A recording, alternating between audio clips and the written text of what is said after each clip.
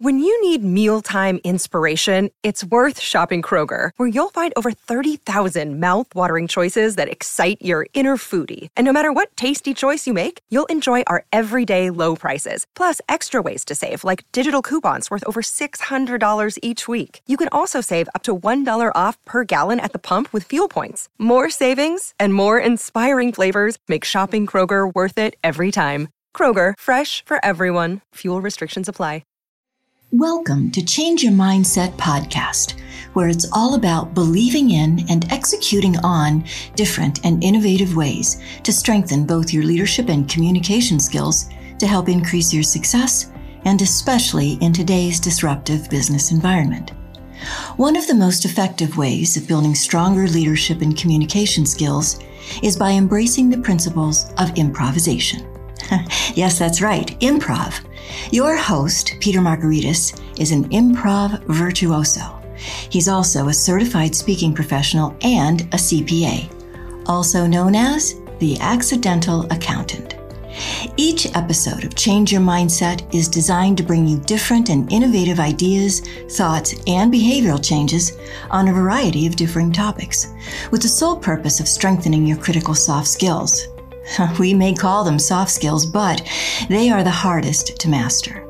And when we do, greater success and growth is the result. So jump in and start changing your mindset now. Let's start the show.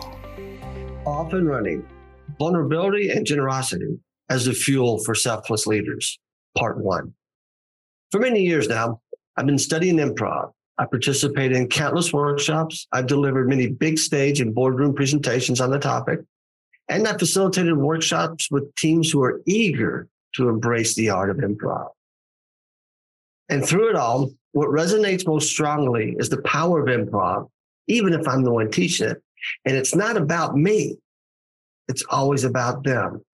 Every suggestion, every exercise, every big aha moment is about the team, the group, and the organization. Unlike stand-up, which is truly a solo performance, in which I'm sorry to know, many of you have seen the business equivalent of bosses and other colleagues who stand in front of a room and tell it like it is without listening to the experts around the conference table. Improv is, at its finest, about being vulnerable and genuine. Improv is all about the relationships. I can hear my fellow improv instructors say, it's your job to make your teammates look good every time you step on the stage. Ask yourself, when you step on a stage or in a boardroom or take your seat at a conference room table or stand in front of a classroom, do you have a little pregame mantra that goes through your head?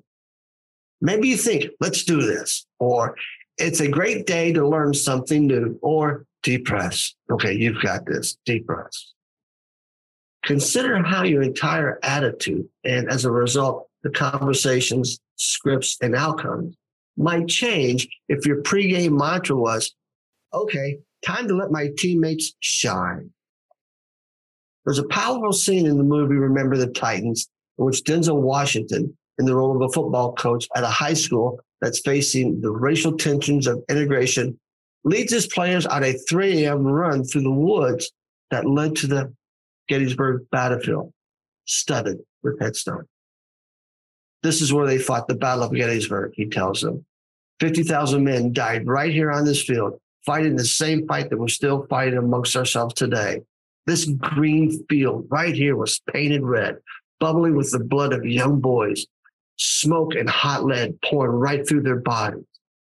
At Gettysburg, brothers fought against brothers, fathers fought against sons.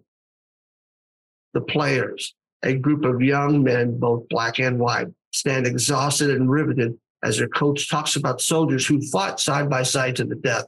Brothers in arms, brothers, white and black. Gettysburg was a battle in which black slaves fought against their own interest and loyalty to their white masters. And it was a battle in larger historical context, a civil war which brought brothers fought brothers and fathers fought sons.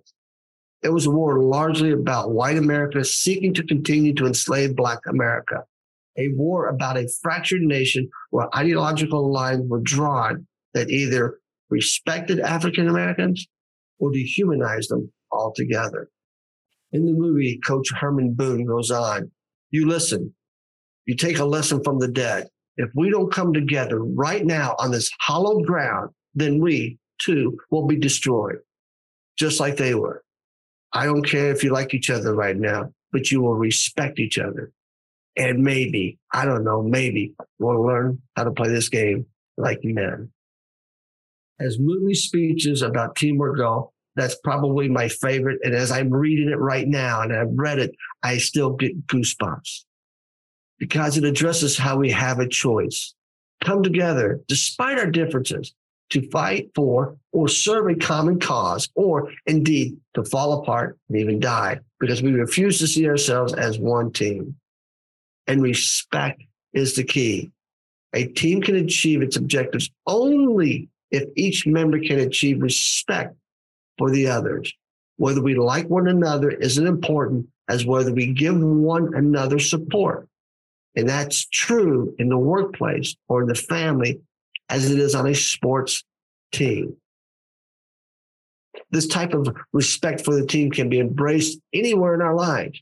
You might not like your neighbor, for example, and might dread the prospect of chatting with him or her over the fence. But if you have reached any level of maturity, you're going to heckle or disrespect him or her and their family.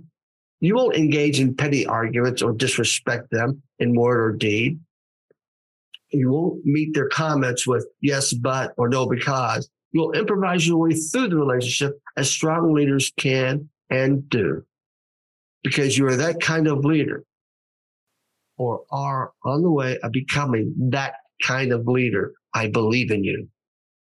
Ultimately, this is what individuals need in a leader. They need a unifier and someone who believes in each individual's contribution. Trust is the virtue required to achieve this kind of respect and unity. And when it comes right down to it, it's up to the leader to create that environment of mutual trust and respect. Part 2 will be released on September 19th. Thank you for listening. This podcast is a part of the C-Suite Radio Network. For more top business podcasts, visit c-suiteradio.com.